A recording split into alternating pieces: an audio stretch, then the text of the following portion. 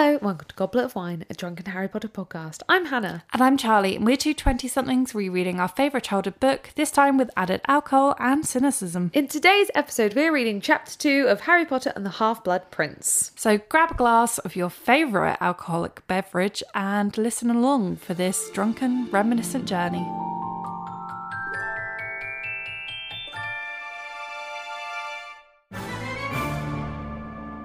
Hello.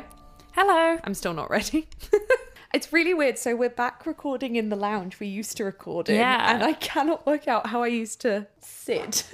I don't know, but also you're immediately doing the thing where you just stare at me lovingly instead of speaking into your microphone. So the beginning of this episode is going to be a little bit different from normal, and that's because this episode is going to be dedicated to one of our listeners and patrons, Abby. Sadly, on the 12th of March, Abby was involved in a car accident where she tragically lost her life. Her best friend reached out to us, and after speaking to her, we decided to dedicate this episode to Abby. We'd really like to take a few minutes to tell you about this wonderful woman, and we hope you all enjoy hearing about a fellow podcast listener, Abby. She was so very pro-choice and loved animals, specifically Orphans of the Storm Animal Shelter in Illinois. We asked her best friend to share some specifically Harry Potter memories with us, and she told us that Abby's favourite character was Luna Lovegood, and that she even named her cat Luna. And Carolyn said that hearing us to discuss Luna last Monday, so this was in one of our previous episodes, when the news was still so fresh, felt like a sign to her. According to Carolyn, she loved mimosas, and they had an annual mummy wrapping party for Christmas this year and polished off a giant bottle of champagne and 2 gallons of orange pineapple juice. So they sound like our kind of people. They do, and for Abby, we have decided to drink mimosas today, so cheers. She was the most true Hufflepuff and very proud to be one. She was incredibly kind. Everyone loved her and gravitated to her. She was the most loyal friend, always wanting what was best for everyone and wanting justice and equality. Carolyn's favourite Harry Potter memory is sitting in the car with her after they saw Fantastic Beasts, Crimes of Grindelwald and trying to make it make sense and make the math work.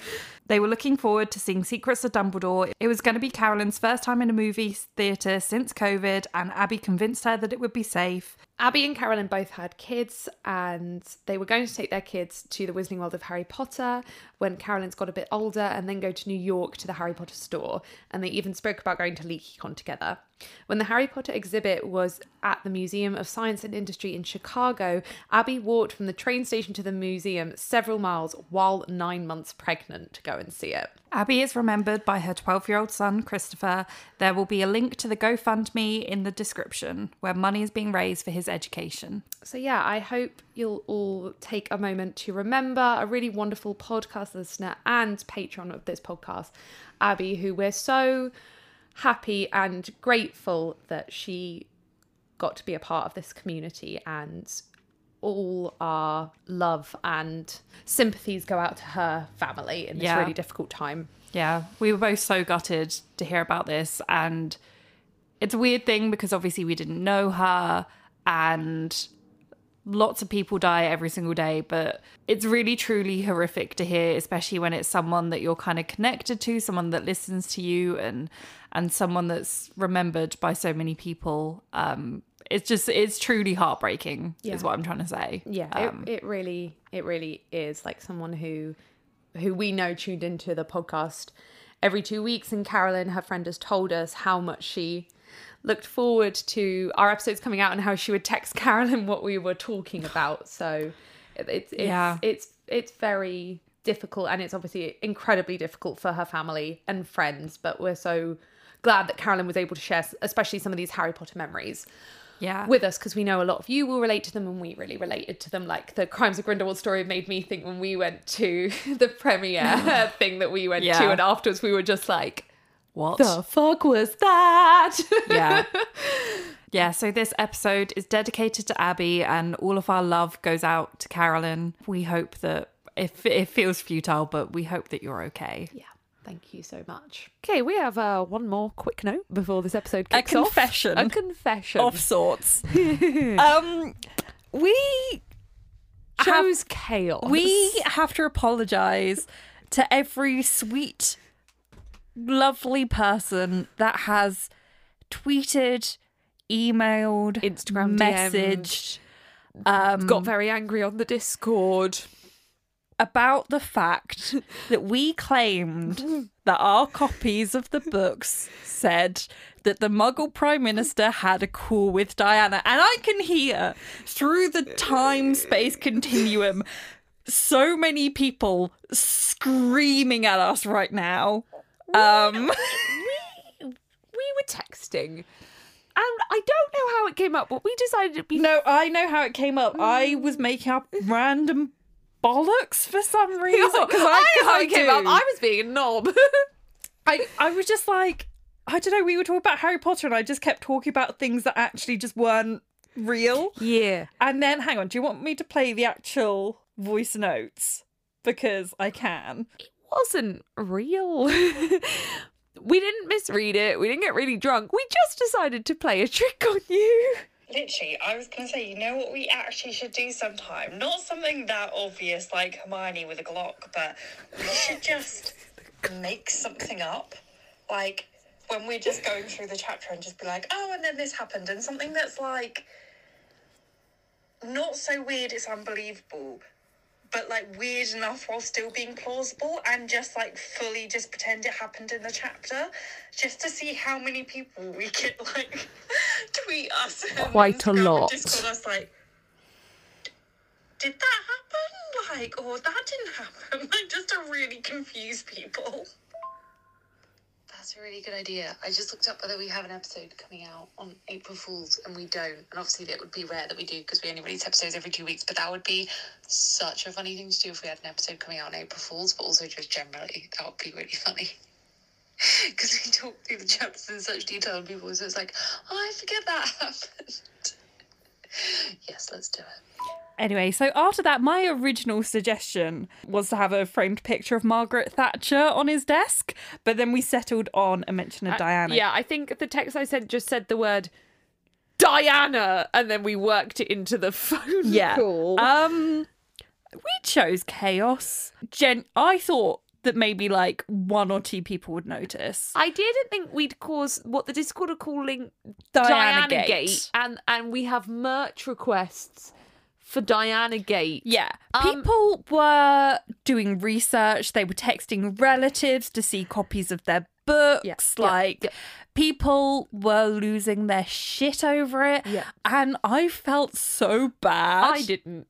But also, okay, I felt really bad until after we did the reveal on Discord, and then people started to be like, this was a good prank because it was low stakes, which I do agree with, because I hate pranks in general. Yeah. Because a lot of the time they're like, just not funny because they're too serious. Yeah. So I do agree that this was just dumb and harmless. Yeah, and I think we found the perfect level, especially because Diana is just, you know, forever in all our thoughts and memories, hearts and minds. Yeah. If you didn't notice it, then that's your fault and you're not listening closely enough. Yeah, you clearly have not memorized all of Harry Potter. How dare you? Or you're just listening to us in the background or while you sleep. So concentrate more in case we play pranks on you. Yep. Pranked. We are the modern day Fred and George Weasley. Look at us. Yes, we are comedic geniuses. We really hope that other people found this funny. Because before we actually did it, we were talking about it, just like we were cracking up and we're like, what if no one else finds this funny? I think I got so much more enjoyment out of us prepping to do it than us doing it. But yeah, when people were literally demanding we show photos of our books and we both had to make up excuses of why we couldn't photograph our books. Yes. Yeah, I was like, my ex has mine. And they're like, don't you listen to the audiobook? And I was like, I'm at my parents'. They were like, that's early for Easter. And I was like, yeah, I just really love my parents. I'm just here now. I didn't take my book. Can Neil take a photo? No, he's at a gig. Bye. To be fair, he was at a gig. I didn't lie about that one. Yeah, Diana does not feature in any of the 7 books. Or does she? Dun, dun, dun. Anyway, on with the rest of this episode.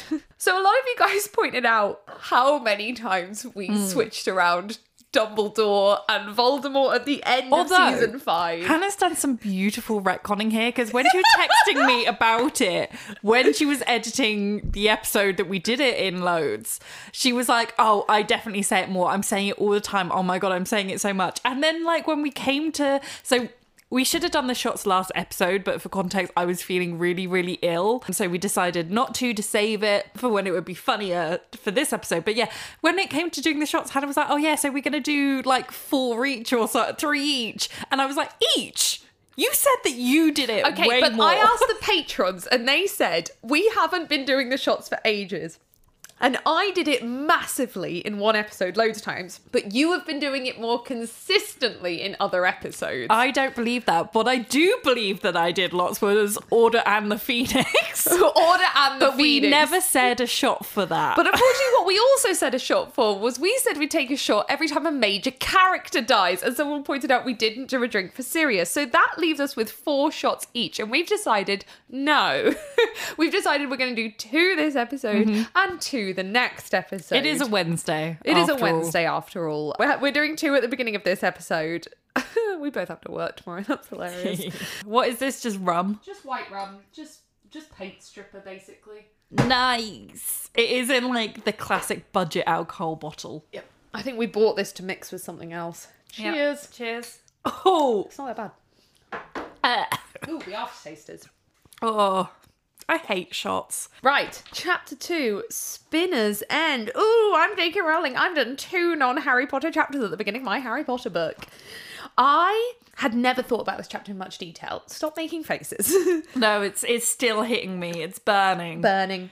I knew how much I loved the Prime Minister chapter as an adult, but Spinner's End is one I'd never given much thought to. I'd always been like, it's not that long. Like, oh, it's from... I kept thinking it was from Snape's perspective, and it's not. It's from Narcissus. Yeah.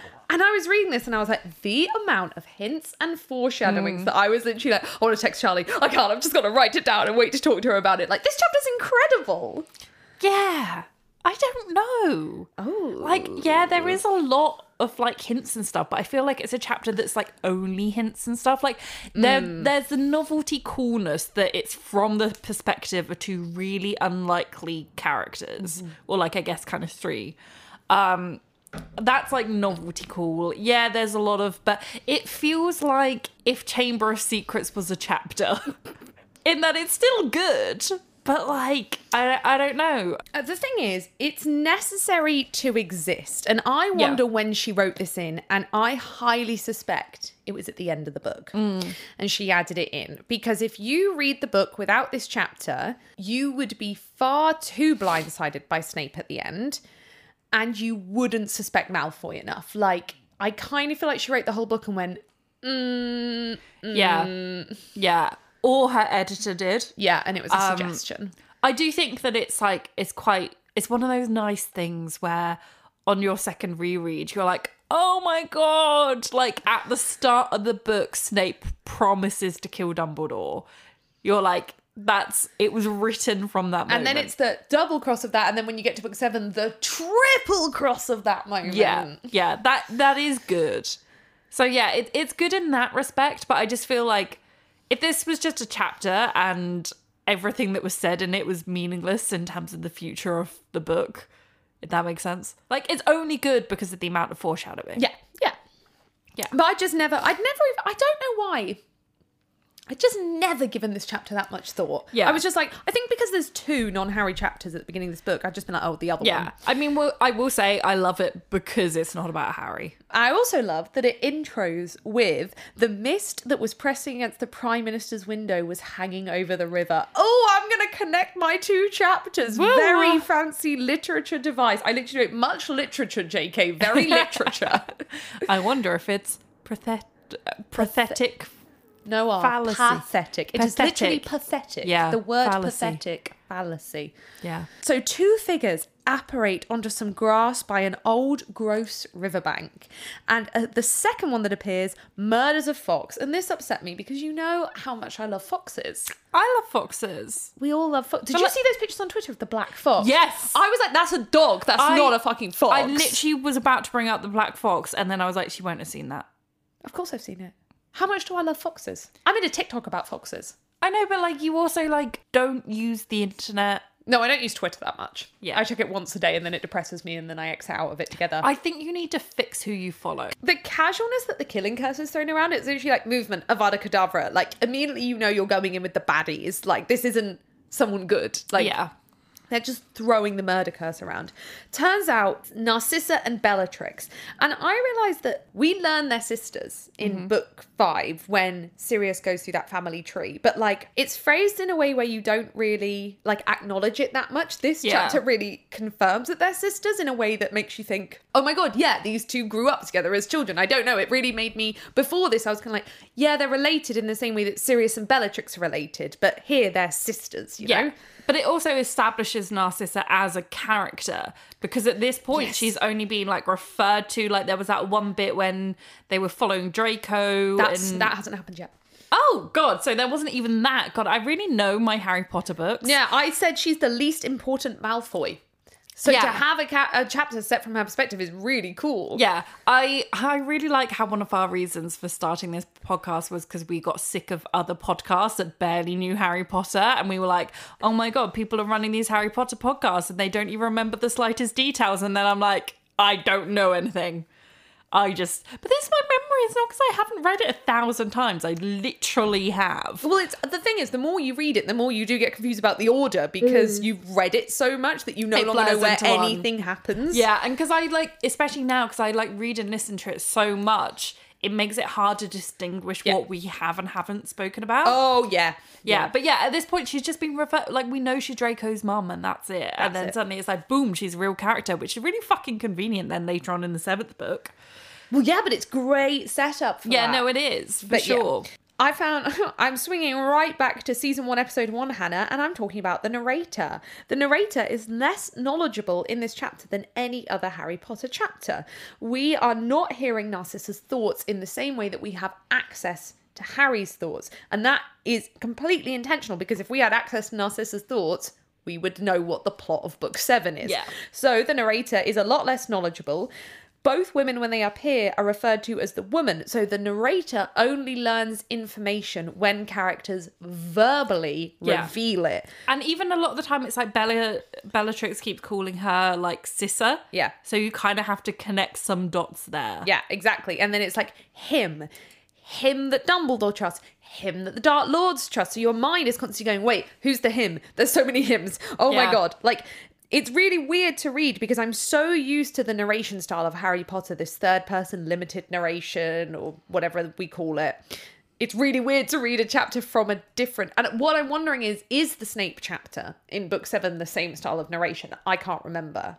It might be. Because when we read that Snape chapter, we don't know he was on the good side all along. So it might be in the same style. Bella believes the Dark Lord is mistaken in trusting him, which is Snape, which is interesting as she is so devoted to the Dark Lord. Like, the main crux of Bella's character is like this devotion to the Dark Lord. Like, she believes she's a simp. She's a simp.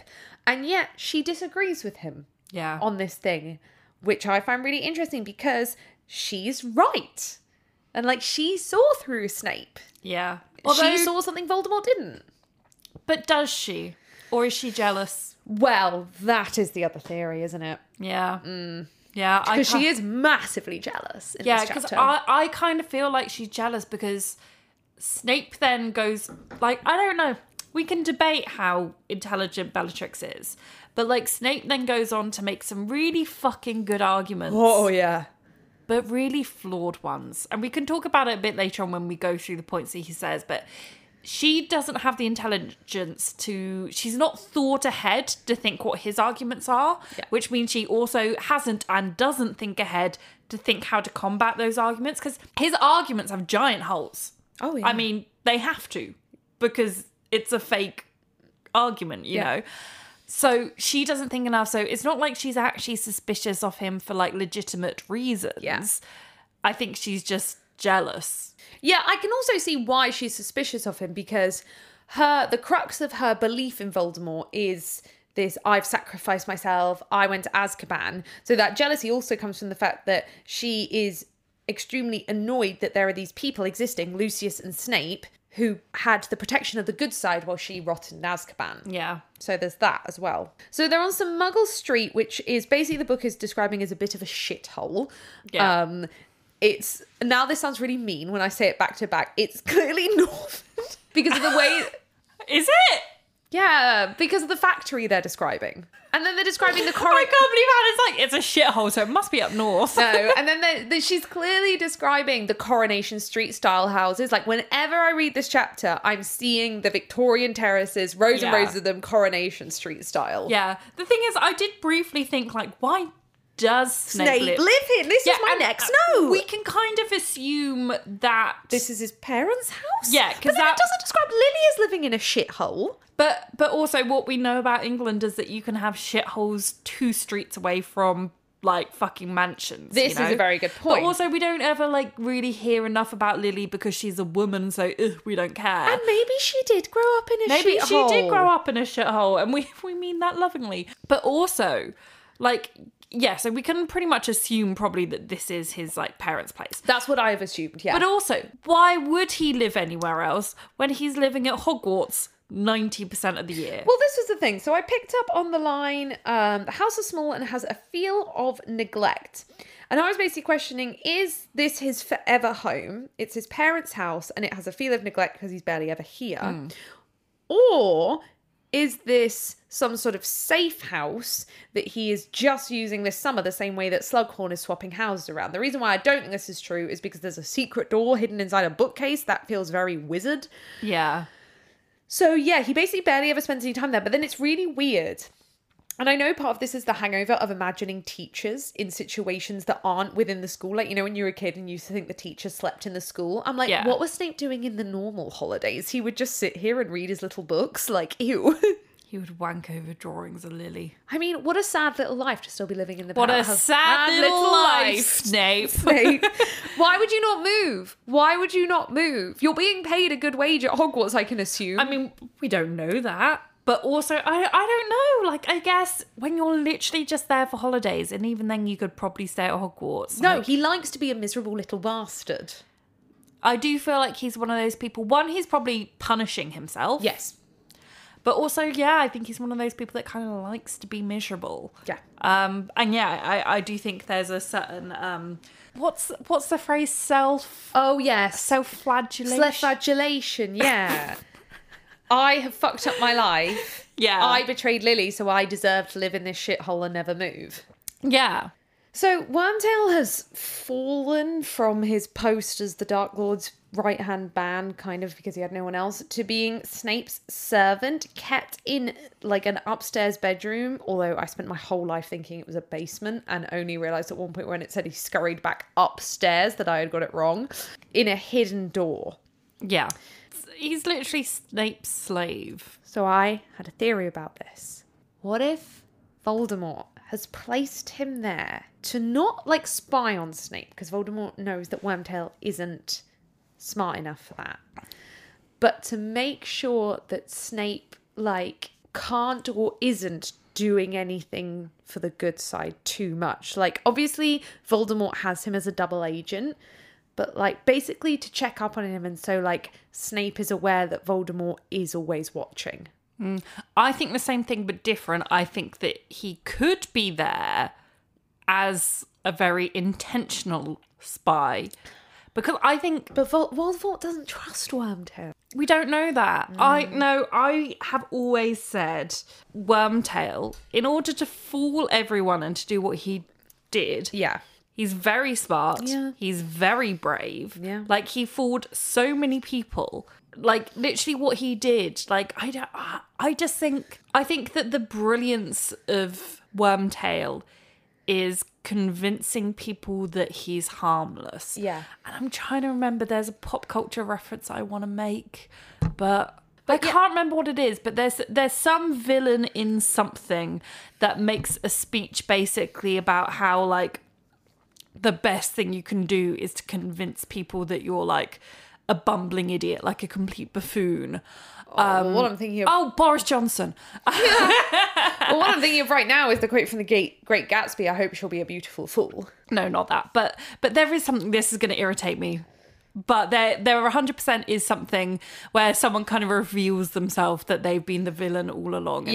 And basically talking about like weaponizing, like being perceived as like an idiot. Yeah. And I really genuinely, I believe this not necessarily in terms of I believe that this was what J.K. Rowling was writing. Yeah. But, you know, I think we can disregard what she was writing. But I think that it's the much more interesting reading of the character where he essentially has crafted his personal brand as this like bumbling, useless cowardice idiot, to the point where even, and yes, obviously he has to be brave to do all that he did, but where, you know, he's one of the only Death Eater supporters that got sorted into Gryffindor. That's how strong his like personal branding is, to even like, I guess, deceive the Hat or whatever. Not that, I mean, obviously that entire system's flawed, but I love the reading of him as this like evil genius that has branded himself so well that he completely evades suspicion, so that he can be in Snape's house acting as a spy and Snape would never remotely suspect it.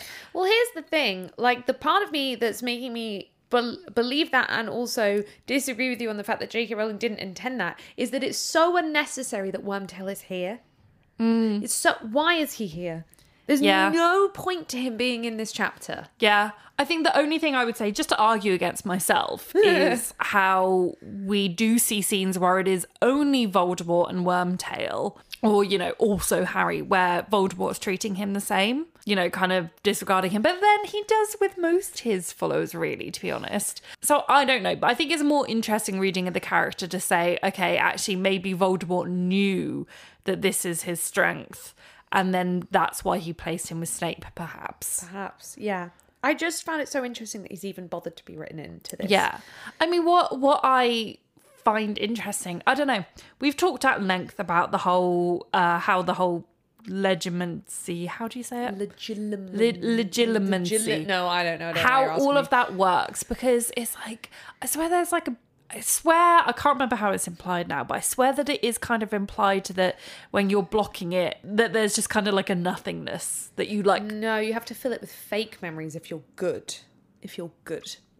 Yeah, if you're good, but then I swear that it's kind of like implied at some point that it's that you just can't like see certain things. But yeah, because I've always wondered, because it's like Snape fools Voldemort, but surely it does have to be that you replace it with other memories, because otherwise, like, if Voldemort was like, oh, I'm going to read Snape's memory now, and then it was just like, no, you don't, or just like the monkey going, hang on, the monkey with the...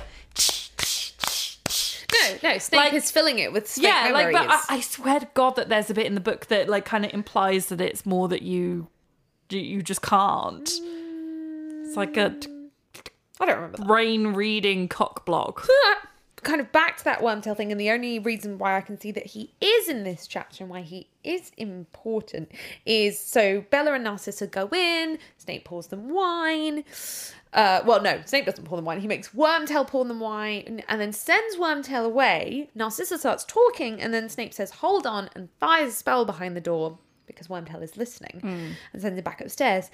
And Snape says, sorry, he's gained a horrible habit of listening at doors. And this is not important to the plot. And at first I was like, why is this in here? Because I kind of read it and was like, oh my God, it would be so cool if plot-wise there was something that came back, that tiny bit of the conversation that was overheard became important because it was fed back to Voldemort or fed back to someone.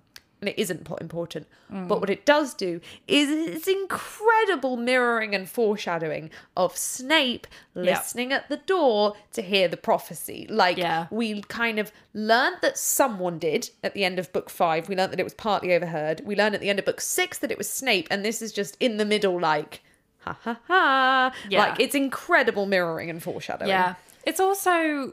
Why would... Okay, I'm just going back to arguing for Wormtail being a spy. Why would Voldemort at this point be treating Wormtail as, like, useless garbage as he is, when he was the entire person that brought him back? Because Voldemort believes, according to things he said at the end of book 4, that he did it out of cowardice. That never makes any sense. No. That doesn't make... And I'm sure that this is a flaw in J.K. Rowling's writing. not an actual intelligent plot point because it's J.K. Rowling. But, like, that makes no sense. Cowardice would be to hide. Like, why would you bring him back? That's not the coward thing to do. Like, I believe that he was a devoted supporter that was just branding him in the same way that Boris Johnson brands himself, and that he brought him back because that's what he wanted. In which case, like, Voldemort should have been like, hey, you're, like, the one person that came back to me, aside from Barty Crouch Jr., obviously. You're, like, the one person that did this, made this possible. I'm going to reward you above everyone else. But instead, he's Snape's slave? Yeah. It doesn't make sense. Doesn't. And I'm sure that in reality, this was J.K. Rowling being, let's face it, questionable writer in many respects. I do think she's brilliant in some ways, but she's, like, not a very well-rounded writer. Yeah. And an awful person, Yeah. obviously. But, like, yeah, she's got her strengths with the writing, but there's also, like, giant gaps in her writing ability, and it's these kind of things. But yeah, because that doesn't make sense. Oh, he was such a coward that he did all those really brave things to bring me back, potentially putting himself in jeopardy. It doesn't make sense. No. It doesn't. So he's sent away, and Bellatrix then has an outburst, like is going on a rant. And we learn, that Snape is on the dark side. Apart from we don't learn that, because we learn at the end of book 4 that he is a spy. In the good side, spying on the bad side. But then the way he then explains himself for the rest of the chapter, this chapter is in here so the reader no longer knows whether he is a spy or a double agent. Yeah. So, like it makes you question whether he's spying on Dumbledore or spying on Voldemort, and it's completely, like, it's written in a way where you're like, I don't know. I don't know. Yeah, which is really smart. But then it also, like, it gets frustrating when it's this whole thing is because Bella doesn't trust him and needs convincing. And you're just like, okay, yeah, like, I understand that this is to serve the purpose of, like, confusing the audience. But it's just, like, from Bella's point of view, she's just like, yeah, okay. It's, like, glaringly obvious that there's, like, massive holes. But I think she doesn't fully believe him until he does the... What's it called? Unbreakable vow. Yeah. And that is what convinces her, because how, if he was on the good side, could he kill Dumbledore? And this is where literally this setup is one of the cleverest setups in all the books. Like it's incredible. It is absolutely genius. Like the double, triple crossing. I remember as a child just being like, what the fuck is happening? Yeah. Because this way that he... I mean, we'll talk about it in the other chapter, but he both promises Dumbledore and promises Narcissa in front of Bellatrix, but he's already discussed it. Mind blown. Like, it's amazing. But I think that is what gets Bellatrix to trust him. Yeah. It's like, it's so like, I know we have mixed feelings on Dumbledore's character, but it's so smart for Dumbledore's character as well to be like, okay, he is truly playing 3D chess. yeah, like he knows what's going to happen, and he's like, you're going to be asked to kill me, so like, will you kill me? I don't want to die slowly. Yeah. I love that Snape calls the Dark Lord the world's most accomplished Legilimens, because no one can fool him, when Snape knows he's fooling him, and therefore he's the world's most accomplished Legilimens. I'm like, little pat on the back for yourself there, Snapey boy. Yeah. I love it. I love it because he starts to fucking gaslight them. He's like, as if I could trick Voldemort. Me, little old me. Trick the greatest Legilimens in the world. It's so good. Snape truly gaslight girl boss gatekeeps. So, but yeah, Bellatrix basically like raises like 3 points, and Snape's like does a James Charles return video of being like, here is my replies to those accusations that you've given me. What the hell has happened to James Charles? He got a BBL. A butt lift? A Brazilian butt lift? Yeah. No, he didn't. Yeah, no, he did. Actually, no, I believe that. Anyway, yeah. Anyway, let's do another shot. So, yeah. This shot is an exciting one. So, the brand O'Donnell's Moonshine, kindly sent us some alcohol, which we're going to feature more, I think, in the following episode. But they also sent us some little shots to try. So, they make this, like, alcohol that's based off, like, American moonshining. Yeah. Which is super cool moonshining. Moonshining? Moonshine.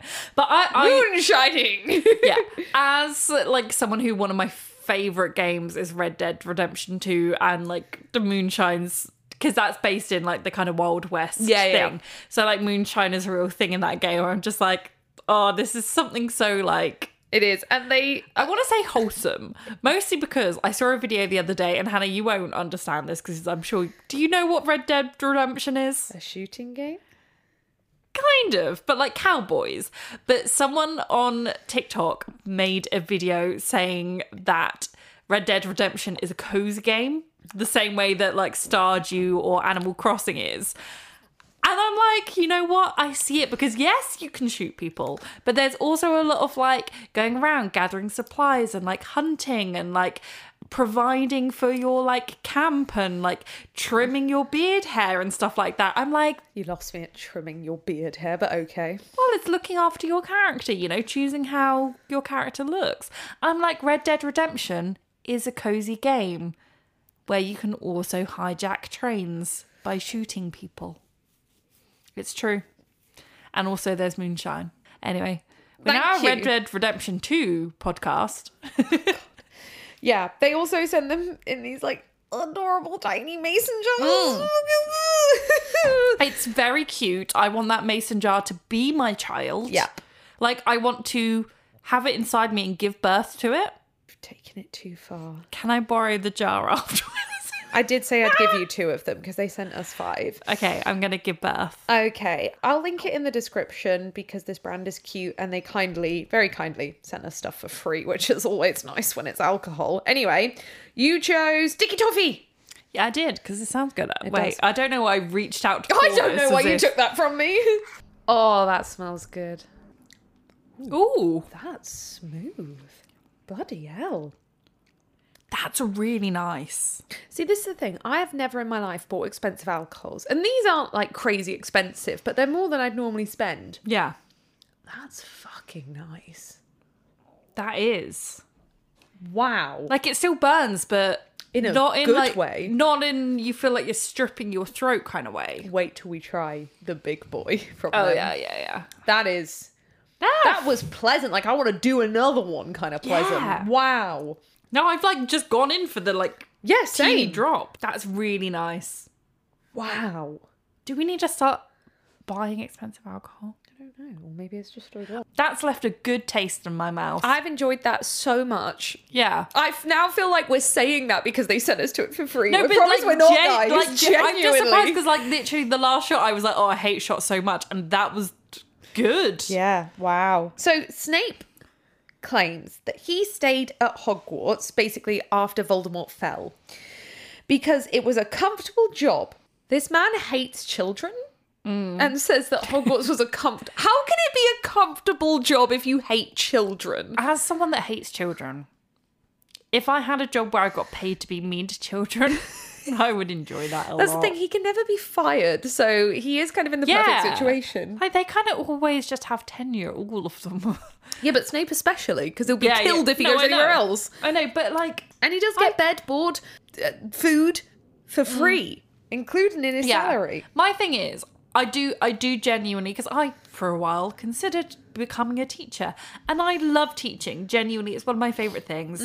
I don't know why, but like, I did so much better in my exams that I taught my friends for. That's like, if I revised by teaching my friends, because I was really good at sociology and I had a bunch of friends that weren't. Yeah. So I taught them all, and those, I always like did better in those exams. Yeah. Like, I love teaching. I love explaining things. I'm told a lot that I'm very good at explaining things in like a very simplified way. I'm not just like tooting my own horn. Like, genuinely, it's something that I have been told a lot in my life. I love teaching. I love like the giving of information, explaining things, finding ways to explain things. I love it. I hate children. Maybe you should teach adults. Yeah, maybe. Like, become a university professor. Like, I think I would enjoy that. I always tell my dad that he should do that because he bloody loves giving a lecture. But yeah, so maybe Snape's like, I love the teaching. He doesn't love the teaching. He's a bad teacher. I He hate writes the students. He writes instructions on the board, then doesn't tell them anything. Yeah, and He's they're like wrong.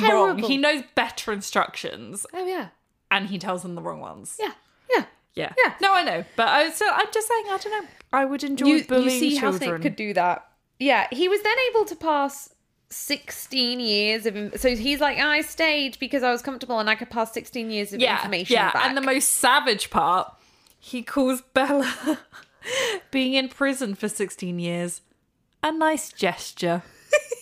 This is so good from him. I hate Snape, but this is so good.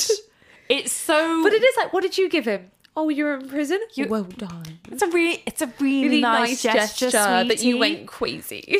Yeah, it's like, literally, I hate Snape, but this is just so good. It's so, like, patronising, like, conniving, It's like, two-faced, like, oh, it's beautiful. Yeah. So we kind of find out, which I hadn't put together before, that Dumbledore gave Snape the job when he switched sides. So Dumbledore gave this man a job, age 21, to protect him, because you can't really be harmed at Hogwarts. Which, A, he gave a man a job at 21.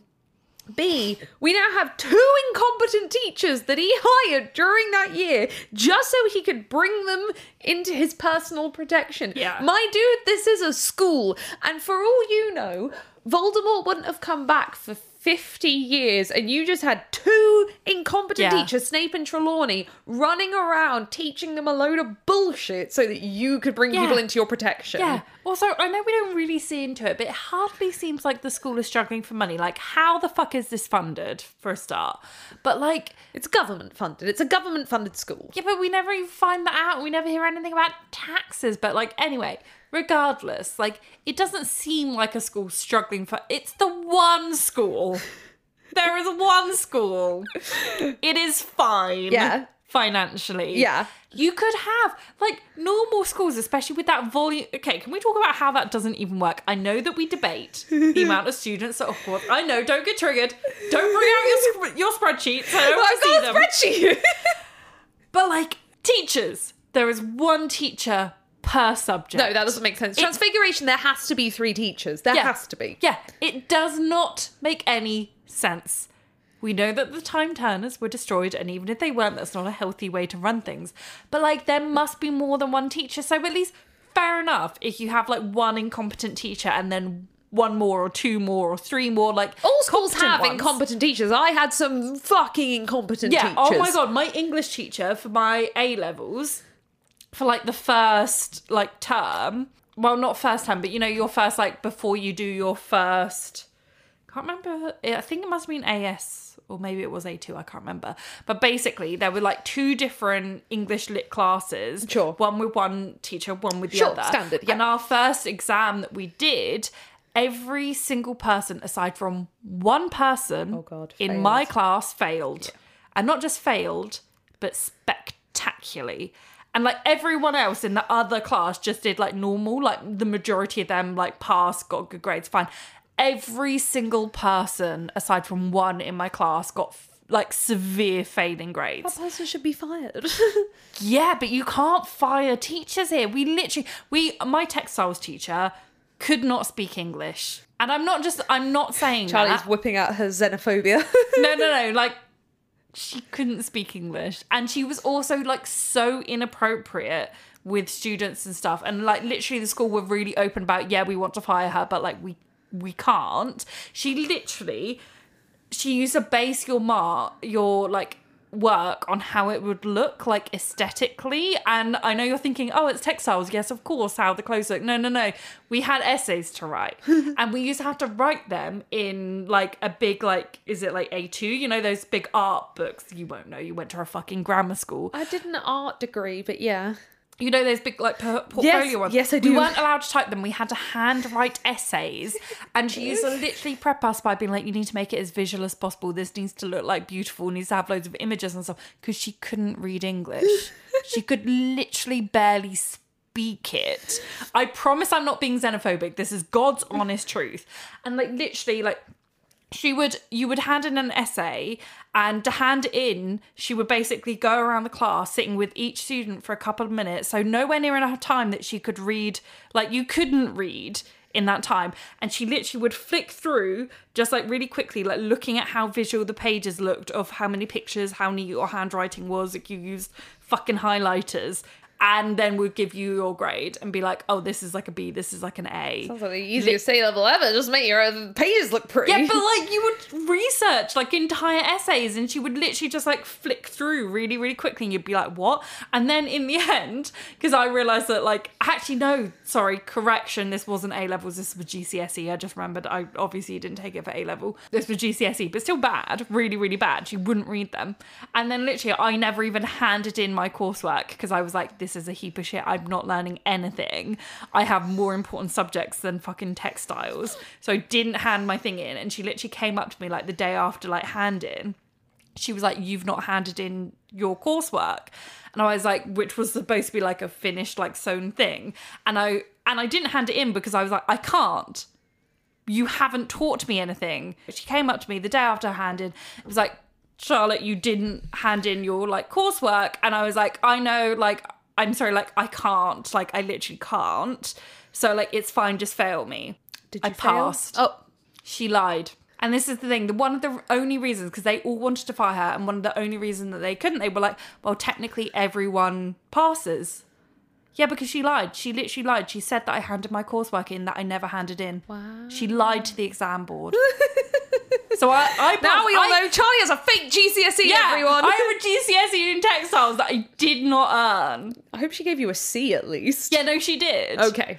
But like, I still passed when I didn't do the work. That's so funny. Anyway, yeah, she was literally incompetent. Also, she was obsessed. The only music that she would listen to was, you know, when the X Factor was really big and they used to release those like CDs of all the X Factor like covers. Yes. That's all the music she listened to, and we used to just sit in her classes because she wouldn't teach. So she would literally just hand us like fabric patterns and like go she wouldn't hand us them, like we had to buy them, and then she would just put on these X Factor cover CDs and we would just have to work out the patterns for ourselves. So maybe it isn't unrealistic that Dumbledore has got two of the most crazy incompetent teachers running around ever. Yeah. Because, yeah, this is fine. Yeah. So then we get on to the explanation of, I called it Philosopher's Stone X Snape. And this is explained away in a way that doesn't really make, like, it just about makes sense. Like, J.K. Rowling is walking the, I think when she wrote Philosopher's Stone, she didn't know everything she wanted to do with Snape, because she's kind of like, yeah, Voldemort didn't trust Snape enough to come out to him, and Snape thought Quirrell was just some selfish guy. I'm like, And I don't know, I think it makes sense. Like, at this point, like, how many years would he have been? Like, 13 years. Yeah. He would have been... I definitely can see from Voldemort's point of view that you would think either he was a double agent the whole time, either he's, like, crossed over, or just after all of these years, he's comfortable and wouldn't be asked. Yeah. Because that's the thing, he might believe did it back in the day, but now he's old and settled. Is he going to be... So I definitely think that you would be reluctant to reveal yourself. Yeah, it does make, it walks the line a bit, but it does make sense. Snape then claims he allowed Dumbledore to think he went to Voldemort under his orders. So we're now talking about book 4, and Snape is saying he wanted to go to Voldemort straight away, but stayed 2 hours, just 2 hours, because it allowed Dumbledore to think that Dumbledore was ordering Snape to go to Voldemort. So now as the reader, you're like, is this man a double or triple agent? And by the time we start getting into triple agent stuff, it gets fucking confusing. I'm like, what is a triple agent not an agent? This is for me where it doesn't make sense from Bellatrix's point of view, because she just kind of accepts this. She doesn't argue. And this is so easy to argue against, to be like, yeah, or you could have been waiting because you knew that that Dumbledore... That was the shot. We haven't got any in the room. We can add it to the list. Not tonight. I can't do 5 shots tonight. No. Come on. Dumbledore, like, of course, like, you had to wait for the orders. Like, it doesn't work. Like, No. she could so easily have argued against this. Yeah, no, definitely not. And then she blames him for not turning up, but Snape claims Voldemort ordered... Wait, what did my notes say? Does that count as a shot? I did stop myself. I said...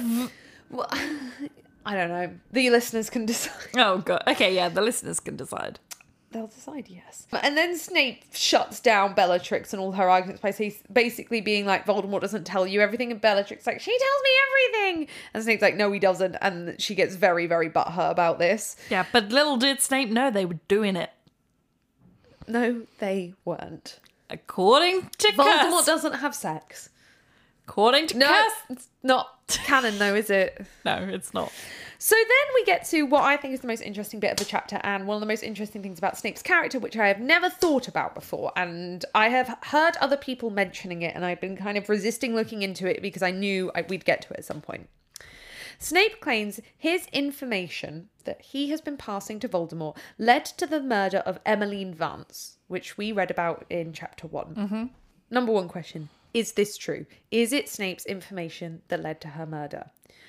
Number two, did he have to give Voldemort something? Was Voldemort basically saying, you're not giving me any information. If you don't give me any information, you're not a spy? And number three, therefore, was this passing of this one bit of information sanctioned by Dumbledore as for the greater good? Was this the sacrifice to be able to keep Snape as a spy? We never get answers to these questions as far as I know. And this is what makes it dark as fuck. Because did Snape go behind Dumbledore's back and go, I have to give something otherwise my cover's going to be blown? No, I think if anything, Dumbledore was in on this and went, this is the sacrifice I am willing to make. I am willing to make this, let this woman be killed. Yeah, I think so. And it's we criticise Dumbledore a lot, and I definitely think that he does things that he didn't need to do at certain points in the books. But this is one of those things. It's really brutal, but it's correct. Like, if that one life will ultimately help save many, many more, in my opinion, it's correct. But then is it? Because what... I was about to say, what lives does Snape save? Snape saves everyone's lives at the end of book 7. And if we're talking specifics, he doesn't let the Death Eaters attack the rest of the children at the end of Half-Blood Prince. He technically saves George's life by cursing off his ear. Yeah. It was a deflection of a killing curse. So leaving Snape as the spy does save lives. But Emmeline Vance wouldn't have been in on this. And as far as we as the reader know, it doesn't matter too much because she's just some person that's in the Order. But she is a person with a life who has chosen to be in the Order. Yeah, and Dumbledore's essentially gone, who is my least favourite? Who can I spare? Yeah. Which is gross. It's disgusting. And I kind of hate that it isn't explored at all, unless I'm forgetting something. Yeah. No, I don't think it is. But I guess the thing is, it's not even about, at this point, and this is really brutal, but it's not even about the long term, this one life will save however many more. Yeah. But at this point, if Voldemort found out that Snape was a spy, Snape would die. So at this point, it's about Snape's life or someone else's life. Yeah. And therefore, which member of the Order Is the most disposable. is the most valuable. Yeah, So, the most valuable versus the most disposable. and it's Snape if he's a spy, realistically. So I guess it comes down to these two lives, but then there is also the added point of Snape along the line will save more. Yeah, and what I love and what frustrates me is this ties so well into Dumbledore's character of the greater good and the 7th book's overarching question of what is the right amount of greater good. Harry questions this. There is an amount of greater good that even Harry sacrifices. Harry is not... Nothing is worth it. Every life deserves to be saved. Harry does things for the greater good, nowhere near to the extent Dumbledore does. Yeah. Because we know that Dumbledore thinks some massive things and a lot of lives are worth it for the greater good. But it annoys me that this death is not explored in what Snape and Dumbledore believe to be the right amount of greater good.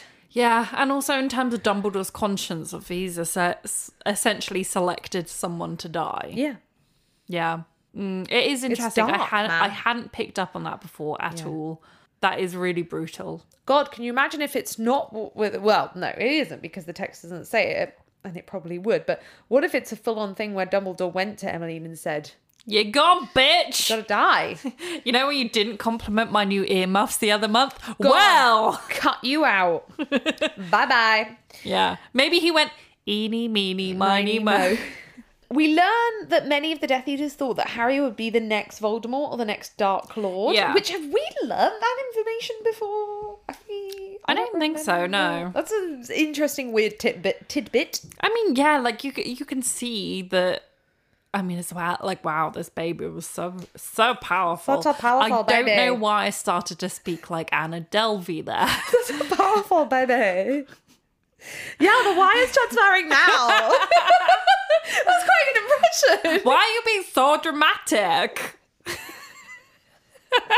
Anyone that hasn't seen that and doesn't know who Anna Delvey is going to be like, what? the fuck is wrong with Why are they these being two? racist against Germans again? German/Russians. Yeah. Snape then is like, does his classic, Harry Potter's nothing special, he's a blah blah blah. But in that whole speech of him slagging Harry off, he says he's got by having more talented friends. And I'm like, so Hermione, which other Yeah. friends are you talking? What other friends are more Ron talented is than not him? more talented. Ron's not more talented. Well, Ginny's more talented, but she's only come in the last book. It's Hermione. You're talking about Hermione. Thank you. Snape mentions that Dumbledore is growing old, and even before the injury he's just sustained, his reflexes were becoming slower, and the fight scared him, crippled him a bit, like made his reflexes slower. So then we get to like the crux of what is happening after all this arguing. Voldemort Words. has given Draco, we learn it's Draco, a task, and he has told Narcissa she can't tell anyone, it's a secret, and she's absolutely terrified, doesn't know what to do, so has come to Snape for help, even though she shouldn't. It's like an episode of Taskmaster. It's like that episode where that one guy, can't remember who it was, had to send, oh God, what's his name? The large man? Greg James. No, What? Greg Davies. There's so many Gregs. So many Gregs. Had to send Greg Davies a cheeky text every night for like 6 that was months. so good, yeah. And then he made a little book of all the cheeky texts. Yeah, that's actually the task that Voldemort gave Draco, that he has to send A cheeky text. a cheeky text to Cheeky Dumbledore howler. every single night. Yep. So we learned the plan concerns Draco because Narcissus is like, my son. And Bellatrix is like, it's a great honour. The task is avoided.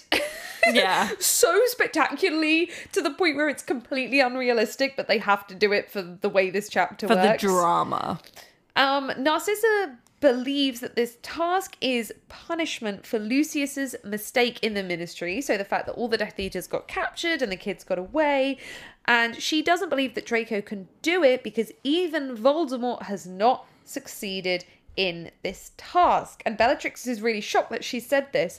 And this is where like the hints for what's going to happen at the end of book 7, and I think J.K. Rowling definitely knew that Narcissa was going to be the crux of the end of book 7, because like Narcissa doesn't believe in Voldemort or really his cause that much. Like, yes, she believes that Muggleborns are scum and that pureblood wizards are better. She does believe in that ideology. But she's not devoted to Voldemort. She doesn't care that she has made him a promise, which is like as good as being dead if you break it. And she also doesn't believe he's necessarily the most powerful wizard in the world. She believes that she's talking about Dumbledore. Yeah. Is because Voldemort hasn't managed to defeat him. She's not devoted to him like the others are. And Voldemort is really foolish to believe that she is devoted and going to keep this secret and going to be loyal to him just because she's married to Lucius. And this is where, I mean, the whole point of this whole thing with Narcissa is Voldemort never understands love. Yeah. Like, this is the whole point. But, like, he almost understands love in the way that, oh, she's married to Lucius, who really believes in my cause, so she will too, but doesn't understand that her love for Draco, A, supersedes that, and B, just because she's married to Lucius doesn't mean she believes in his cause. Yeah, she's still a whole ass individual. Exactly. He never sees her as a whole ass individual. No. It's so good. It's good. Yeah. It's good shit. It is really good. Random little side note, I really like that in this thing it's kind of like Bella, Sissa. It's a very like girly, innocent nicknames for two actual racists. Yeah. But that fits because, you know, when you meet really posh people, Yeah. really posh people, and none of them call each other by their real name. No. They're like, oh, Tofty and Lottie. Bunty.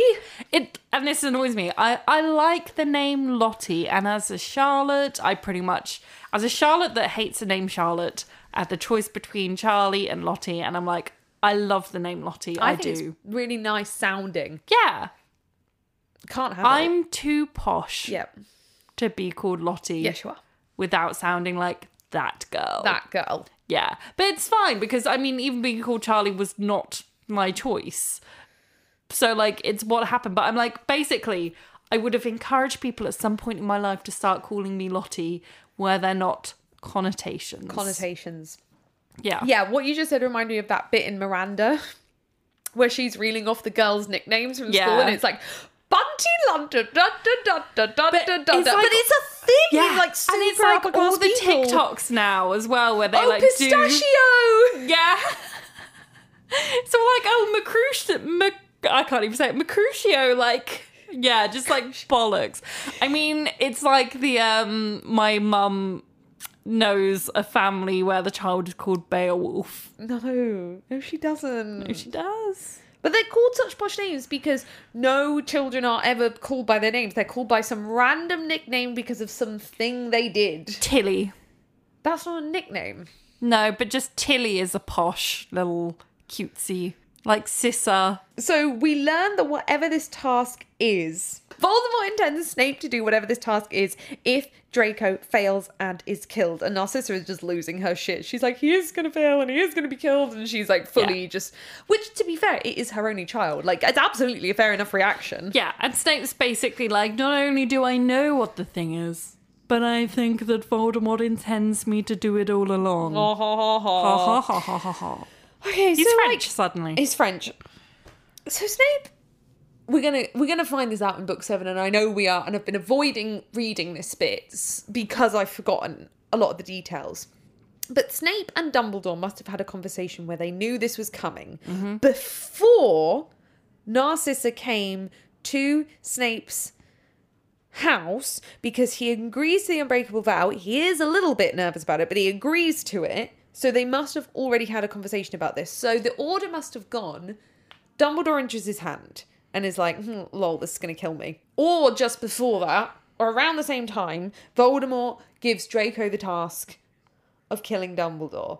So Dumbledore's like, haha, perfect. I'm going to die within a year anyway. And I don't want to ruin that boy's innocence. I'll ruin this man's innocence, who he doesn't have any innocence because he's a shitbag. And then this unbreakable vow is just kind of convenient lock-in. Yeah, how I picture it going, making sense in my head, is that Dumbledore injures his hand. He knows that he's going to die. And then he doesn't specifically know how it's going to happen, but he basically says to Snape, more than likely, at some point, you are going to have to prove your dedication by killing me. Yeah. He is, at the end of the day, in Voldemort's eyes, his right-hand man that is right closest to Dumbledore. Yeah, because in Voldemort's mind, it's like, why else are you placed at the school if at some point you're not going to do the ultimate task? Yeah, to kill him. So Dumbledore basically, in my eyes, says to Snape, at some point you're probably going to be challenged to prove that you're going to do this. Yeah. Therefore, blah, blah, blah. And maybe there was an element of guessing how exactly it would go down, but I think more than likely it was saying, at some point you're probably going to have to promise that you will kill me. So you've got to do it. Yeah. And maybe specifically he knew about Draco, but I can't remember at this point. I think it does get brought up in the flashbacks in book 7, so Yeah. we'll find out. We will don't see. tell us. Don't tweet us. I love how we're such experts on the book, we've forgotten major details. Mm-hmm. It really is the perfect deception, that whole plan. Yeah. It's a brilliant plan. It's a fantastic plan from Dumbledore. It's his greatest plan. Yeah. But I mean, it hinges on him touching the ring accidentally. Well, not accidentally, but you know. It does. He didn't intend to die before that. Idiot. He was really like capitalizing on that moment. He was making the best of a bad situation. He really was. So Narcissa then is like, hey, make the unbreakable vow. This is something we've never heard of in the books before, but fine, we're here now. Yep. And in this moment, I feel like, so we see these moments of Snape's hesitation. We see his handshake. We see him be like, he like hesitates before saying, and I think it's because even though he's already had these discussions with Dumbledore, it hasn't felt real to him. It's like, he said I have to do it. But at the end of the day, this is my protector. Dumbledore's kind of his only friend. Like, they're not really friends, but it's it's the only person who knows the full story, the true story, everything about him. Everyone in the world will hate or hates this man. Yeah. Dumbledore's the only person that knows and has said, lol, you have to kill me. And I feel like, even though Dumbledore has said this, Snape's like, yeah, okay. And making the unbreakable vow locks him into doing it. So that's why we Yeah. get these moments of hesitation. So the unbreakable vow gets made. Snape will watch over, protect him, and then carry out the deed. I'm like, I feel like in an unbreakable vow, you have to be specific. How does the spell know what the deed is? Like, they're just really skirting around the deed at this point. Yeah, that's the thing. Because I kind of, when they were like doing the whole thing and like, yeah, going through it, I was like, this is like, So vague. it's very complicated magic. And I kind of view it in the same way that, you know, when you make a wish for a genie and there's like the whole... Yeah, I often do that, yeah. all the time. I've got this one vase, right? but there's that whole thing about how a genie will intentionally try and misinterpret, like make your wish go wrong. You have to be really specific. You've got to be really specific. And I'm kind of like, admittedly, we don't learn a lot of the laws of magic in Harry Potter. But with this, I'm like, surely this has to be airtight. Because if it's like literally, if you don't do this thing, you will die, surely there can be no room for interpretation, bargaining. Where's the court? Like, so, okay, you don't do this thing, but you've been really vague about it. What's deciding here? Exactly. It's way too vague. Yeah. Way too vague. And does it have to be 3? Like, they make it sound like it has to be 3 because one goes around here and one goes around here and one goes around the middle. Do you have to have a 3-part promise? Yeah. It's like, what if you only had 2 things to promise? It's like, I promise that I will do the other 2 things. No, but like, I promise that I will give my life for you. I promise that I will not let anyone harm you. I promise that I will buy you a Happy Meal from McDonald's. Like, you don't have a third thing. Yeah. Absolutely. I really hope that wasn't magically legally binding. No, we weren't touching. And then the chapter finishes with them describing the way the spell looks. And I really like the way it says like a rope, like a fiery snake. I like the repetition of Leica, because the fire ties us into the end of the book with the Inferi, and the snake symbolism begins to come in, because in this book we learn that the snake is a Horcrux tying Voldemort to life. And it's just some very good symbolism. It's nice. It's good shit. Nice. And that is the end of the chapter. I did not make many notes on the chapter for us to speak for such a long time. That's always the way. It is always. It's a really good chapter. It is. It's like an underrated chapter, I would say. Yeah. Like, yeah. Well, thank you all so much for listening. Mm-hmm. The things that we mentioned will be in the description. Yep. We also have a question to answer, I believe. Oh, good. How exciting. So this question is from Carter, who says, so what do y'all think about shifting realities to Hogwarts and Draco Talk, ... etc. ... I would love to know y'all's opinion on it. Okay, sorry, I have to say y'all whenever an American types y'all. Also, this is something that Hannah has like tried to talk to me and explain to me it many really times. annoys me that you've asked this as a question at the end of the episode, because I have it in my notes as a season 8 thing. We can go into more detail in season 8. I'm going to give like a small amount of detail here and then, but yeah, I want to do like a deeper dive on it. So the Draco Talk thing, I find it really interesting that Draco Malfoy is the character that always blows up on social, no matter the platform. So like there's basically more fan fictions about Draco than any other character, because it's Draco, Harry, Draco, Although Hermione. Draco Talk has some relevance because of Tom Felton being active on the platform. But it started before him. Yeah, but he fanned the fire. He definitely did. But I do find it interesting that it is always Draco that blows up on the social platforms. And I think that's just like, I think a lot, and historically, even before Tom Felton joined the platform, it has to do with that, because Tom Felton makes it a more sympathetic character than he was in the books. And I've been trying to like think about it recently, because I basically posted a TikTok ranting about Draco Hermione. Yeah, Hermione. Ranting about how I understand it as like an exploration, but I'm confused at people who wanted it to be real and wanted it to be endgame. And there were some really intelligent replies I got. Like, and one lady like messaged me privately, sent me a load of videos, and she was basically saying that although Draco did get a redemption in the books, it felt like it only just begun, and a lot of the fan fictions kind of exist so that redemption can be explored in full. Yeah. I mean, and I think that's a really good point. Yeah, it is one of the many dropped started storylines, the same as the one we most often go on about, the whole slavery thing with the house elves. She started so many things that she was like, yeah, I'm going to tackle this. And then she went, can't be asked. I actually think Draco got enough of a redemption for me to be comfortable in the books. And enough was set up that I can imagine how he was in the future. But I do see how those imaginings for me become like full-on exploration, fan fiction, and Draco talk and go into all of that for I other can people. see how that happens. For me, he doesn't get nearly enough. Like, what is his redemption? Like, he's still in the last book in the battle scene.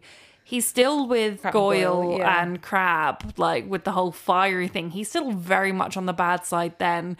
There's, like, his weird uncertainty at the end. That's it. There's no real...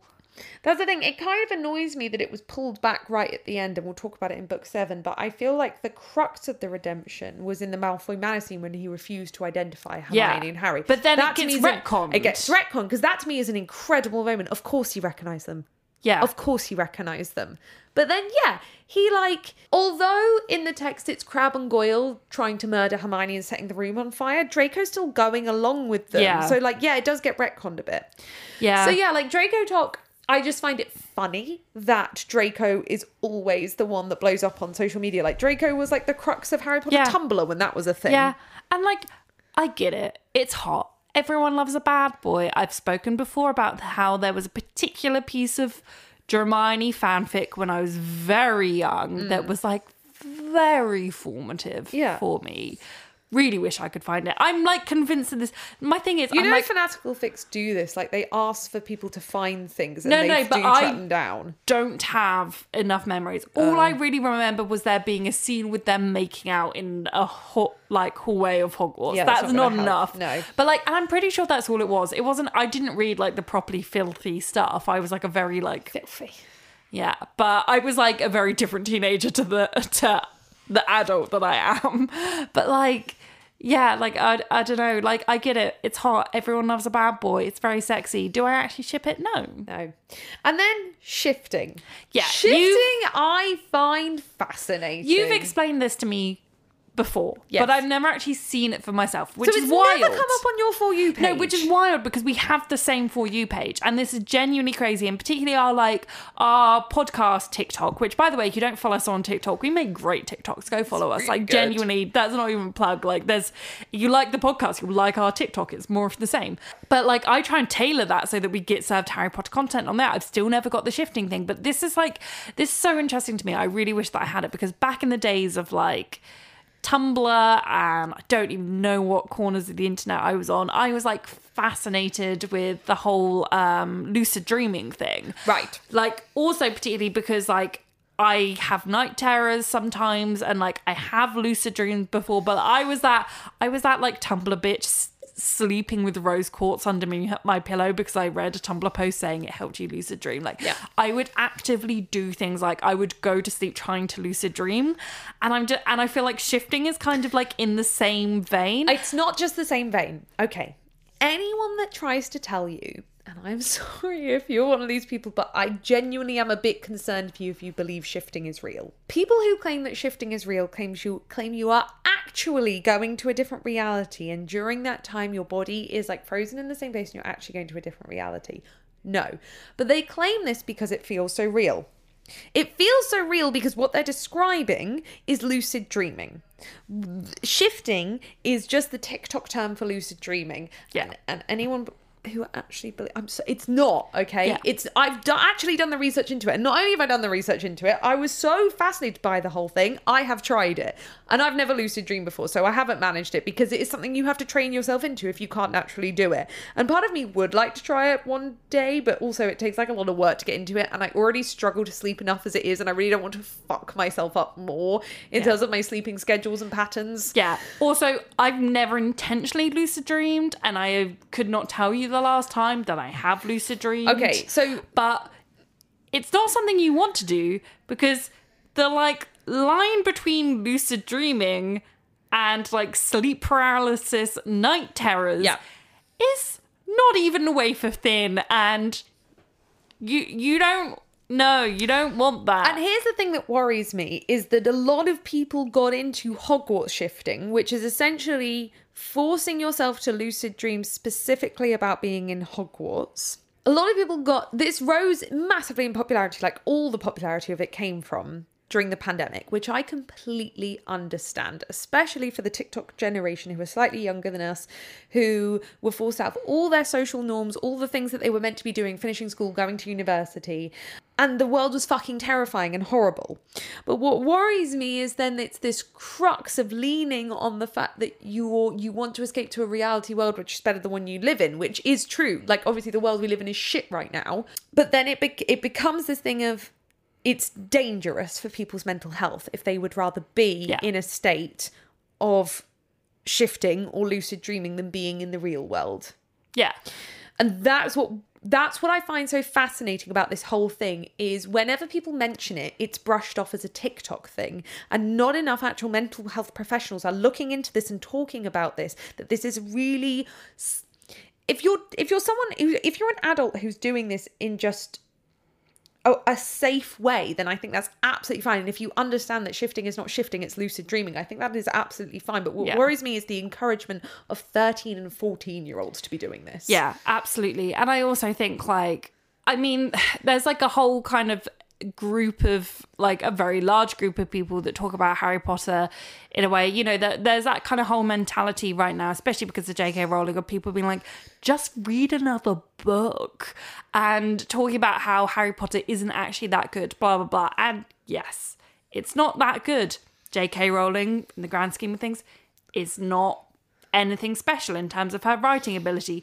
I could not agree more. I do think that if that's your argument to tell people to just abandon Harry Potter because she's a TERF, you're misunderstanding completely, because you're misunderstanding the fact that it's about the community and the fandom. Like, I completely agree that Harry Potter in itself as a series, yes, it is very good.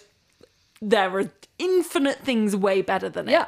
But these kind of people, that's kind of a tangent. These kind of people that say that, I've also seen similar things being like, Harry Potter isn't that good. It's just that you were, you know, like a lonely teenager with not many friends, or like in a bad home situation, like essentially saying you loved it this much because it was your form of escapism.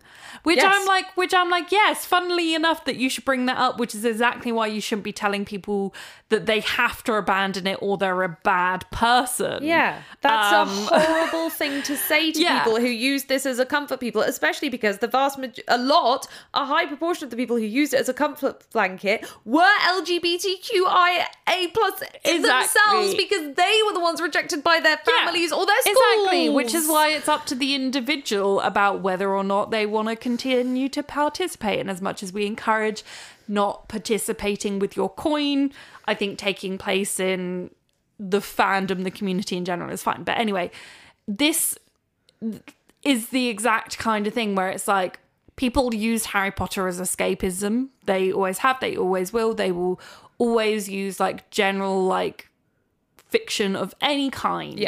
Of any kind, particularly fantasy, I think lends itself to this as a form of escapism. But if people back in the day were reading it and watching it as a form of escapism from whatever problems their real life has, then this shifting thing obviously is going to capitalize on that massively.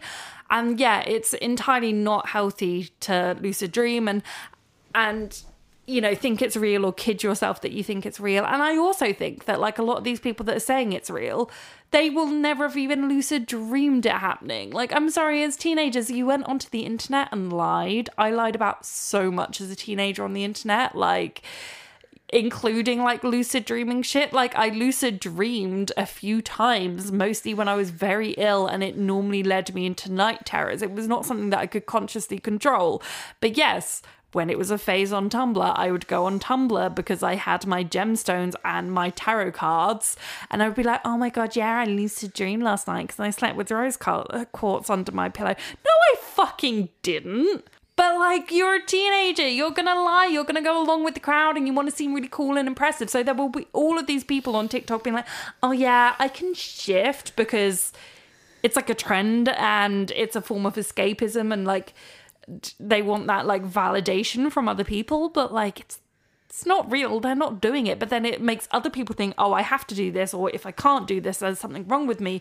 There's just so many layers to fuck up. And this is the thing. If you could tell me tomorrow that I could have some injection and I could go to sleep forever and just be in some like wizarding fantastical world, Harry Potter or regardless, I'd be like, yeah, fucking right there.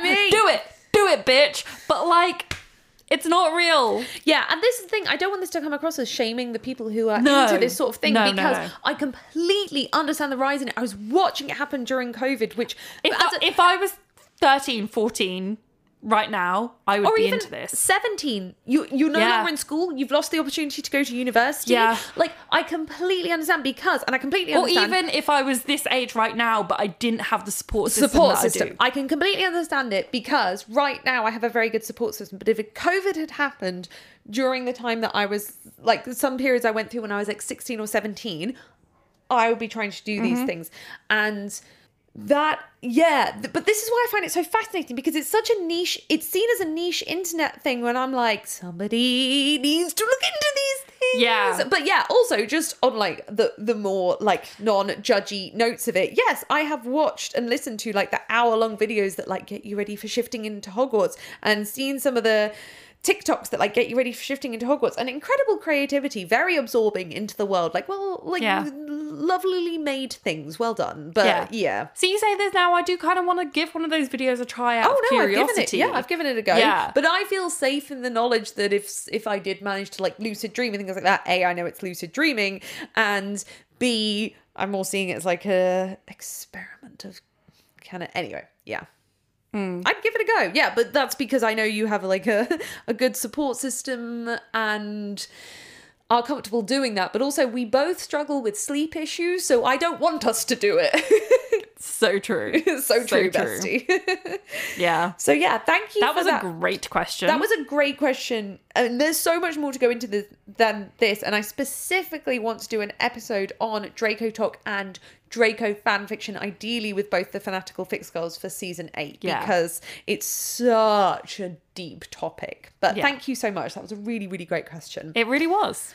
And that is the end of this quite long episode. Yeah. Thank you so much for listening. Yep, thank you. And once again, this episode is dedicated to Abby, and all of our love goes out to her friends and her family. Yes. And if you're interested in checking out the GoFundMe, that will be linked down below. Yeah, but yeah, thank you so much for listening. We hope you enjoyed, and we will see you in the next episode. Bye. Thank you for listening to this episode of Goblet of Wine. To find us on social media, search @GobletOfWinePod on Twitter or @GobletOfWinePodcast on Instagram. We also have a website over at www.gobletofwine.co.uk, where you can keep up with everything that we do. This podcast is produced by our wonderful Hufflepuff tier patrons: Landa, Samuel, Nick, Lewis, Layla, Catherine, Gillian, Becca, Ashley, Emily, and Alexia. If you'd like to support this podcast, check out our Goblet of Wine Patreon, where you can also gain access to bonus episodes, behind the scenes content, and our Discord. Thank you so much for listening to this episode, and we'll see you in the next one. Bye!